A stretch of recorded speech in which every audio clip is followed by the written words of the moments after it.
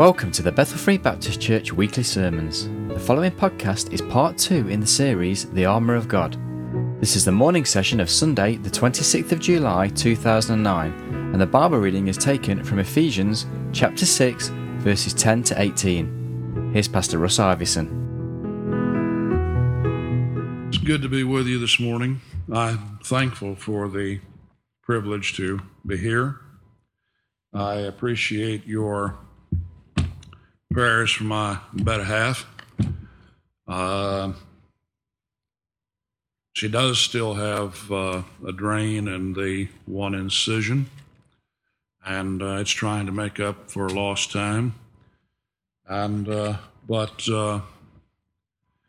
they put her on an antibiotic yesterday because even though there are no signs of infection in any of the ways that they're checking for it, she does have a slight fever, and the doctor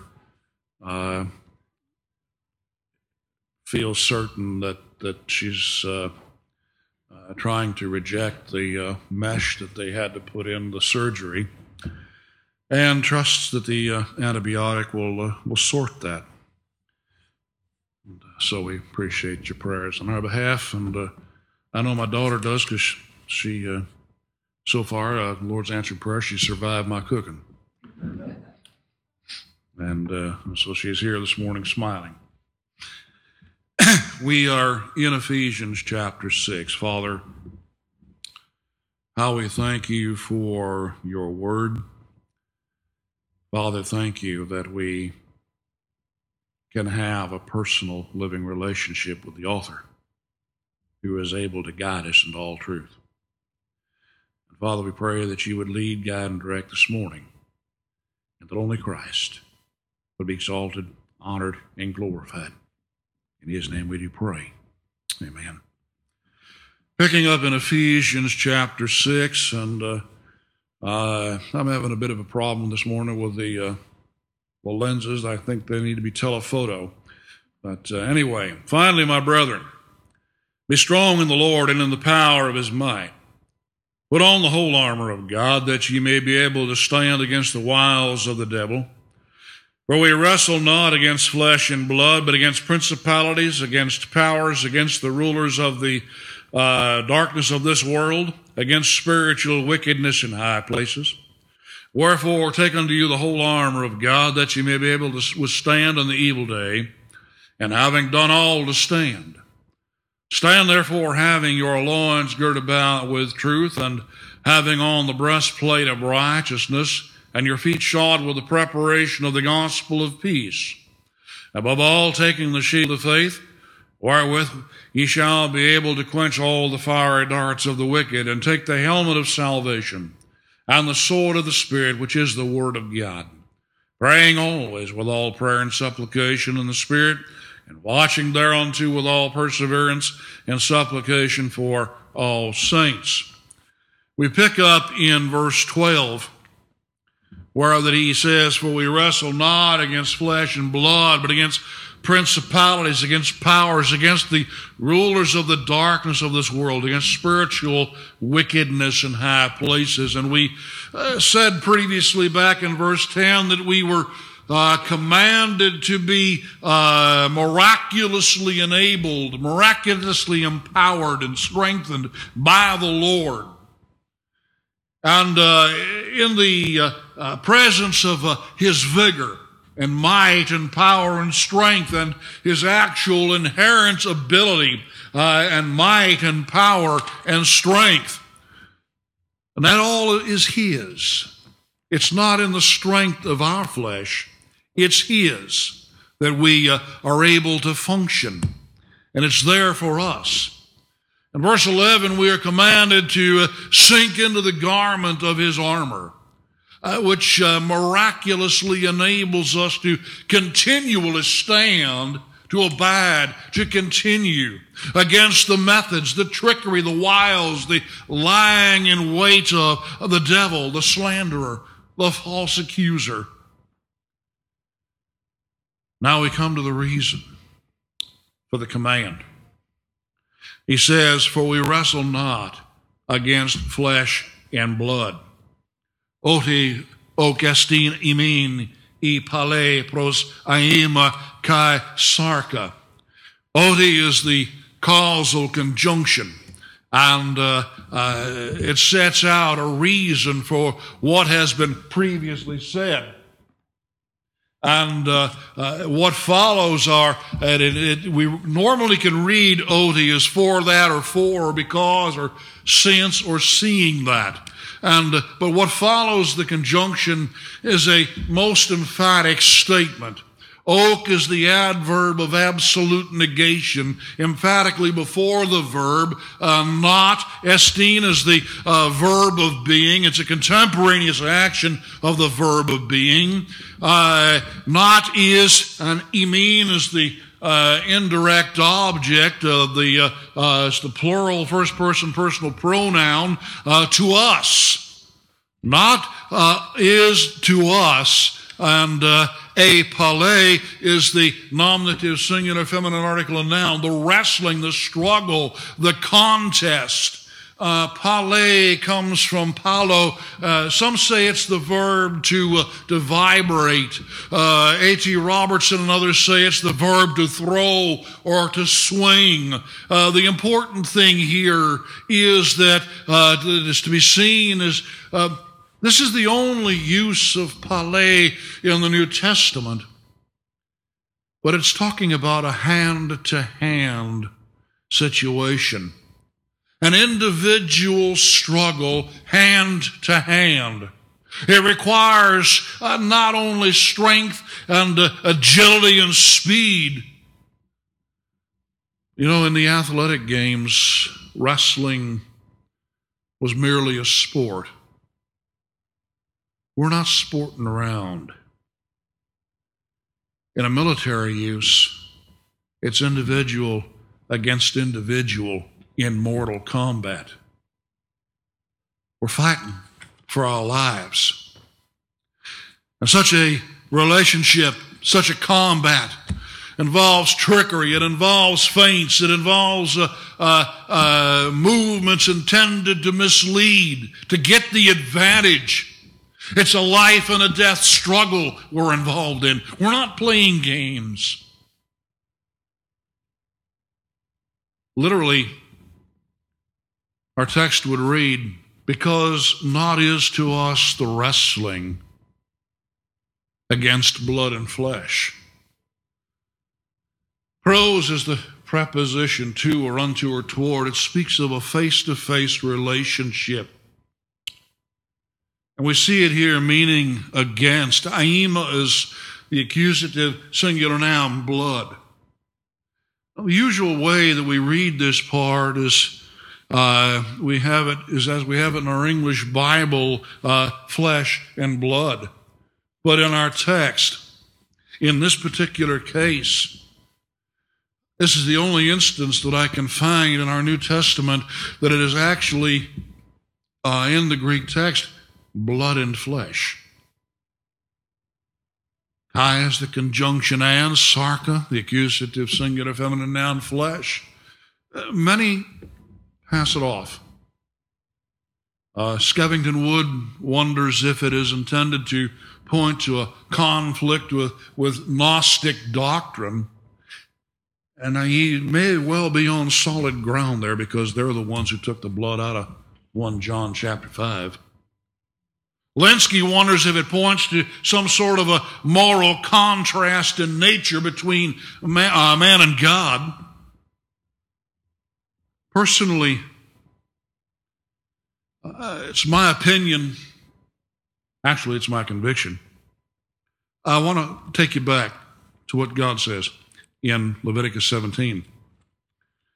Leviticus 17 and verse 11. Moses records there, for the life of the flesh is in the blood. I have given it to you upon the altar to make an atonement for your souls, for it is the blood that maketh an atonement for the soul. And the life of the flesh is in the blood. And when we do not have in our bodies sufficient blood to carry the oxygen to the cells and to carry off the waste, we die. We bleed to death, or we get into toxemia that brings death. Man sinned in his physical body. He disobeyed. Then Cain compounded it with the first human murder. Christ came to die in the flesh to redeem fallen man. Paul tells us in Hebrews chapter 2 that he took upon him our nature. And we see in Hebrews chapter 2, picking up in verse 14, he says, "Therefore, as much then as the children are partakers of flesh and blood, he also himself likewise took part of the same, that through death he might destroy him that had the power of death, that is the devil, and deliver them who through fear of death were all their lifetime subject to bondage. For verily he took not on him the nature of angels, but he took on him the seed of Abram. Wherefore in all things it behooved him to be made like unto his brethren, that he might be a merciful and faithful high priest in things pertaining to God, to make reconciliation for the sins of the people. For in that he himself hath suffered being tempted, he is able to succor them that are tempted." But saying that, I would consider as well what we read in Hebrews chapter 12, where that Paul said, in picking up verse 1, "Wherefore seeing we also are compassed about with so great a cloud of witnesses, let us lay aside every weight and the sin which doth so easily beset us, and let us run with patience the race that is set before us, looking unto Jesus, the author and finisher of our faith, who for the joy that was set before him endured the cross, despising the shame, and is set down at the right hand of the throne of God. For consider him that endured such contradiction of sinners against himself, lest ye be wearied and faint in your minds. You have not yet resisted unto blood, striving against sin." We are engaged in a warfare. We are engaged in a spiritual warfare. And we do not see at present the great body of witnesses, both angelic as well as the saints who have preceded us. Might I observe that the besetting sin of present-day saints, that in very many respects opens the door to every other sin that we see it laid out in verse 3 and here in Hebrews 12, is discouragement. Discouragement. And to defeat that discouragement, we are commanded to be continually staring, if you please, at Christ. How long do we keep it up? Paul says in verse 4, "You have not yet resisted unto blood, striving against sin." Striving there is antagonizomai, wrestling, struggling against, striving, agonizing. It comes from agonizomai, to struggle, to contend with an adversary, to wrestle, to fight, to strive, to labor. In our text, Paul put the blood before the flesh. He did so to tell us we're not playing games here. This is serious business. We're engaged in a life and death struggle. And Christ, who we are to be staring at, who is our example, who is our Savior, who is our intercessor, he did not quit. He shed every drop of his blood to buy our pardon. We have no permission to quit. How far do we go? Look with me, please, in Luke chapter 22 and verse 44. Luke chapter 22 and verse 44. wrestling against the opponent. Luke records, and Christ is in the garden the night in which he was betrayed. He's already instituted the Lord's table following the Passover. In the upper room, Judas has gone off to do his deed. They sang a hymn. They came out to the garden. Christ asked his disciples to pray while he went off privately to pray. And Luke chapter 22, verse 44, we read, and being in an agony, he prayed more earnestly, and his sweat was as it were great drops of blood falling down to the ground. And medical science tells us that we can come to such a point of stress that the capillaries in our flesh will actually open and weep the blood. But Paul goes on to elaborate in Hebrews chapter 5, picking up in verse 7, and he says there, who in the days of his flesh, when he'd offered up prayer and supplication with strong crying and tears unto them, him that was able to save him from death, he was heard, and that he feared. Though he were son, yet learned he obedience by the things which he suffered, and being made perfect, he became the author of eternal salvation unto all them that obey him. John records in chapter 18 and verse 4. John chapter 18 and verse 4. Jesus, therefore, knowing all things that should come upon him, went forth and said unto them, whom seek ye? You know, years ago, there was an opera that was penned, Jesus Christ Superstar. It opened the door to a host of such things, and they portrayed my Savior as someone who didn't know what he was on about, someone who was deceived, someone who was clueless and powerless and didn't have a clue. My Lord knew when he went into the garden what was going to happen.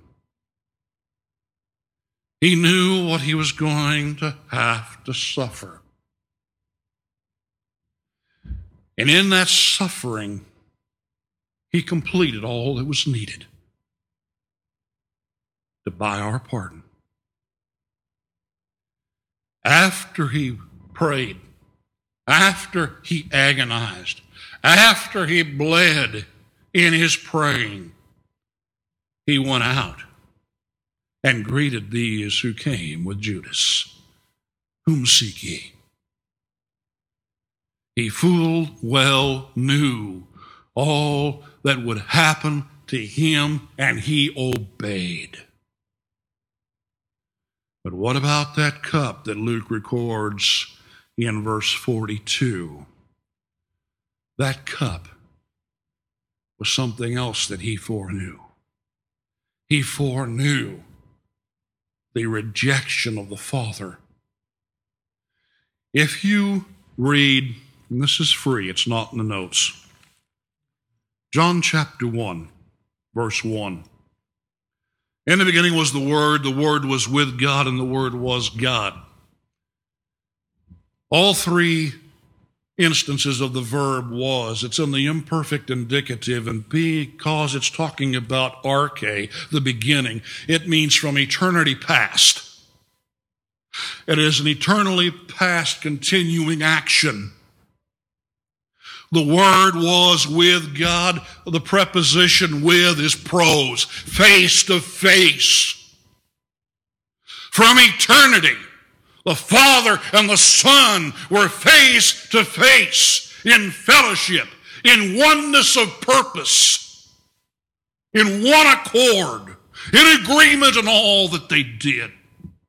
They were in fellowship. And our Lord knew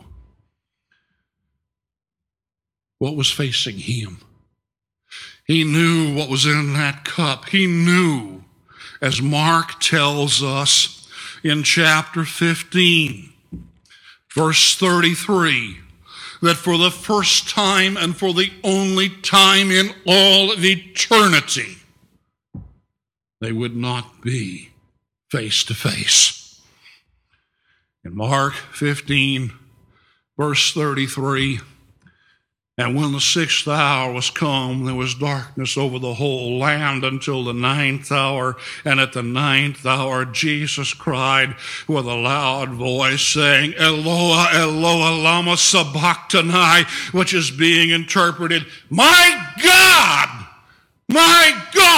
why hast thou forsaken me? It's in these 3 hours that our sin debt was paid. It is in these 3 hours that our blessed, sinless, immaculate, spotless, perfect, beloved Savior bore your sin and mine. That's when it was paid for. And in Habakkuk 1:13, my Bible tells me that Jehovah Elohim is of purer eyes than to behold evil, and canst not look on iniquity.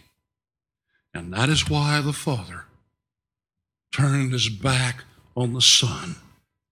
And that is the cup that your Lord and my Lord wrestled with in the garden and submitted to drink of in obedience to the Father's will. In light of all this, you and I that name the name of Christ have no permission to quit. We, like Christ, are to stand. And it goes to show the measure of the God we serve. He gave us the provision to stand and to prevail. Back in our text, Ephesians chapter 6,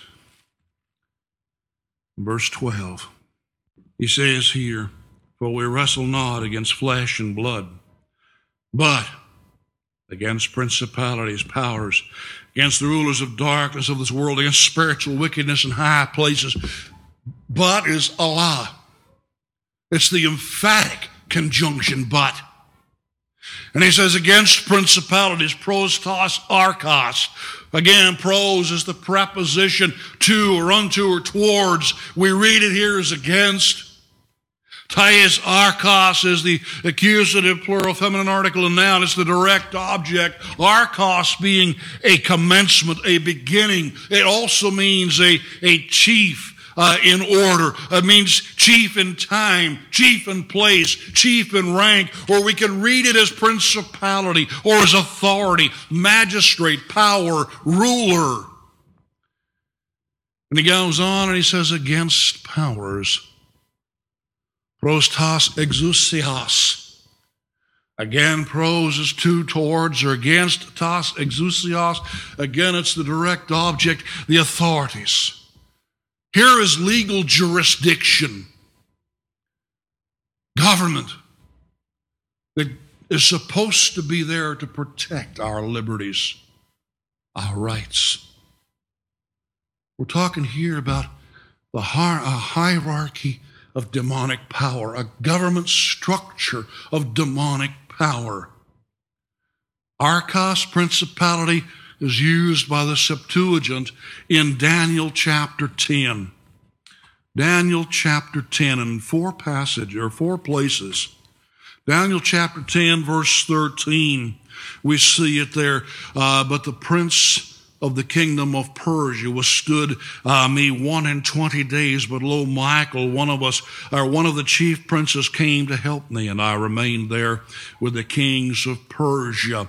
And we see it there twice. It's the prince and princes. And we see it in chapter 10 of Daniel, verse 20. And he said, Then said he, Knowest thou therefore, wherefore I am come unto thee? Now will I return to fight with the prince of Persia, and when I'm going forth, lo, the prince of Grecia will come. There it is again. In Daniel, it is strongly stated that Satan had a demonic counterpart for each of the human world rulers. It's Gabriel who was talking to Daniel in chapter 10.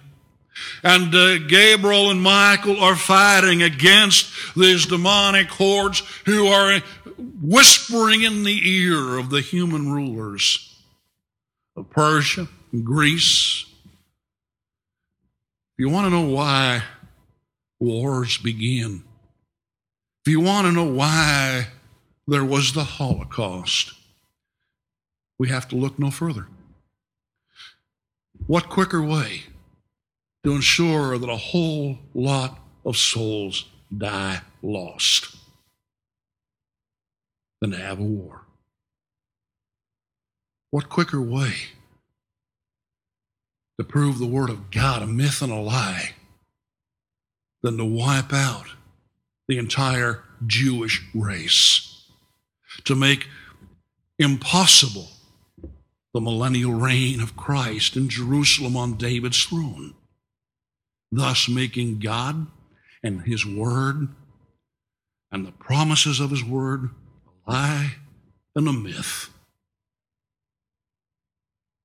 There is an invisible war that we do not take proper account of.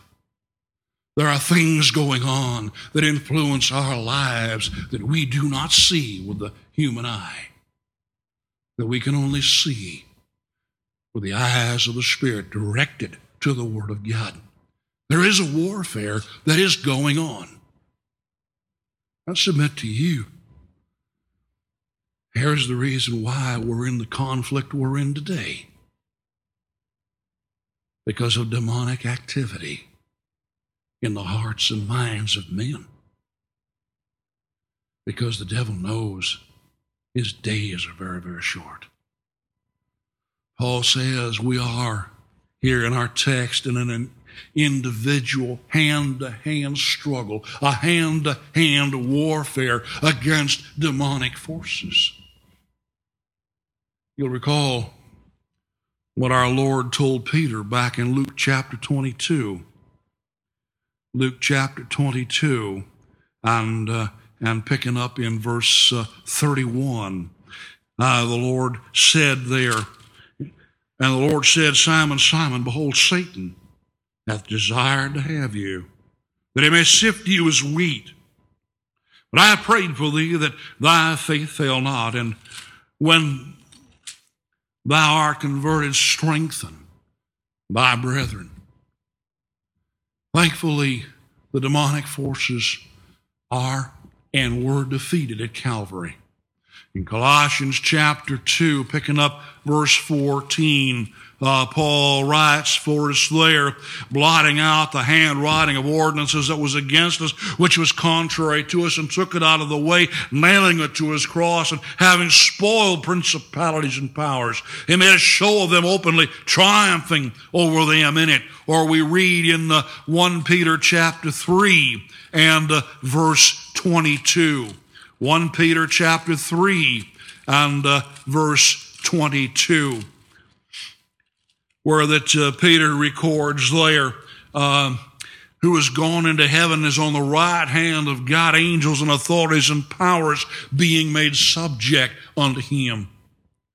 Their powers is dunamean, those with miraculous power. And we see in the scriptures such. You remember Jannes and Jambres that Paul tells us of, that we read about in Exodus 7, 10 to 12, and Exodus 8, 6 to 7, who imitated several of Moses' miracles that God gave him to do before Pharaoh. But God triumphed. God triumphed. The rod of Aaron swallowed up the rods of Jonas and Jambres. Well, we read about Simon, or we read about the sorcerers like Sceva the Jew in Acts 19, who wanted the power of healing. Or we read about Simon the sorcerer in Acts chapter 8. Or we read about the soothsayer at Philippi, who was instrumental in starting Bible Baptist Church at Philippi in Acts 16.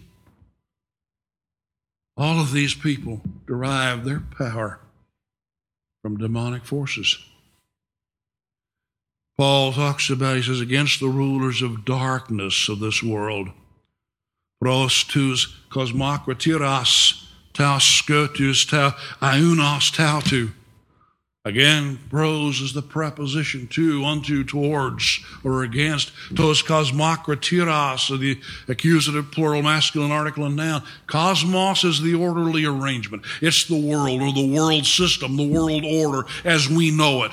Krateo is to seize, or to retain, or to lay hold upon, to obtain, or to take. This is the only time in the New Testament we see kosmokratiras, which means world rulers,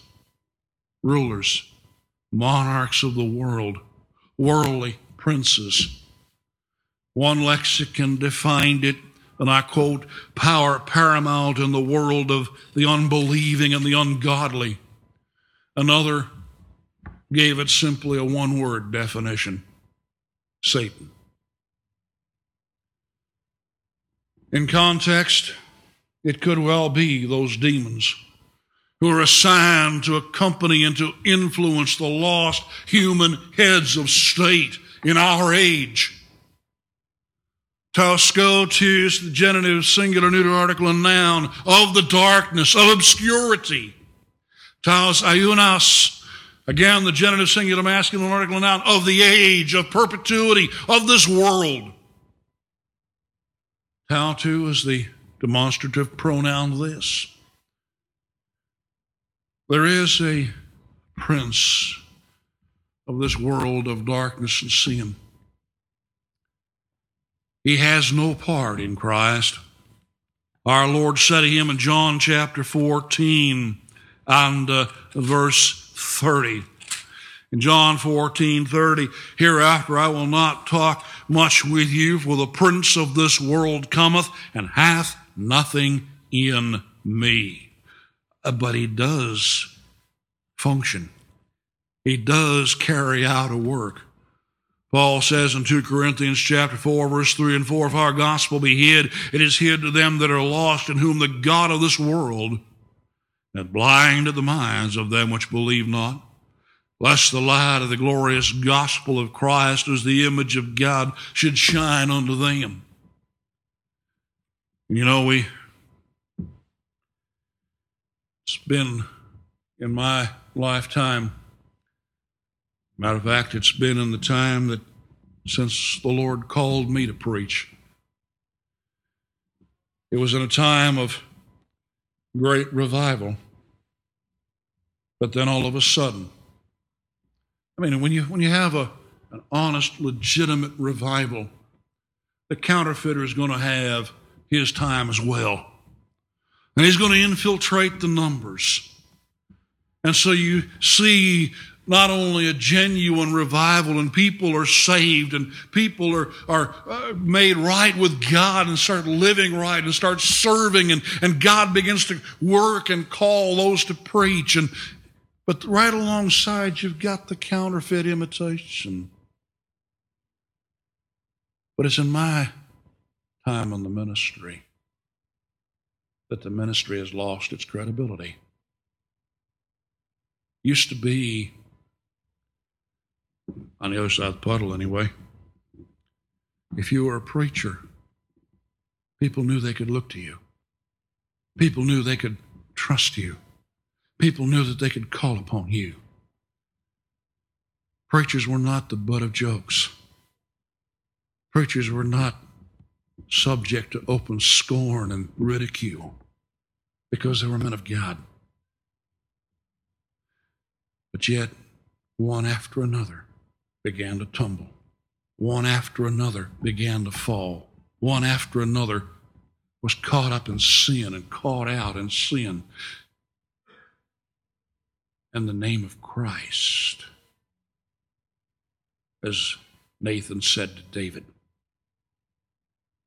you've given rise to the enemies of God to blaspheme his name. And today, you say you're a preacher. A used car salesman's got a whole lot more credibility than you do. Bank robber's got more credibility. Why? Number one, genuine preachers didn't do what we're talking about, didn't sink into the armor. The counterfeits just added to the snowball effect. We find that our word, kosmokritor, is used in other extant Greek literature. It is used of Satan in the Orphic hymns. It is used in various Gnostic writings as the devil. Dr. Salmon tells us it's used in the transliterated rabbinic writings pertaining to the angel of death. But let me take you to a closing point. In Colossians chapter 1, pick it up in verse 12. Paul records there, giving thanks unto the Father, which hath made us meet to be partakers of the inheritance of the saints in light, who hath delivered us from the power of darkness, and hath translated us into the kingdom of his dear Son, in whom we have redemption through his blood, even the forgiveness of sins.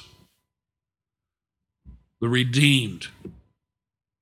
Here this morning, and you honestly, genuinely have been born again, and you are sealed by the Spirit of promise.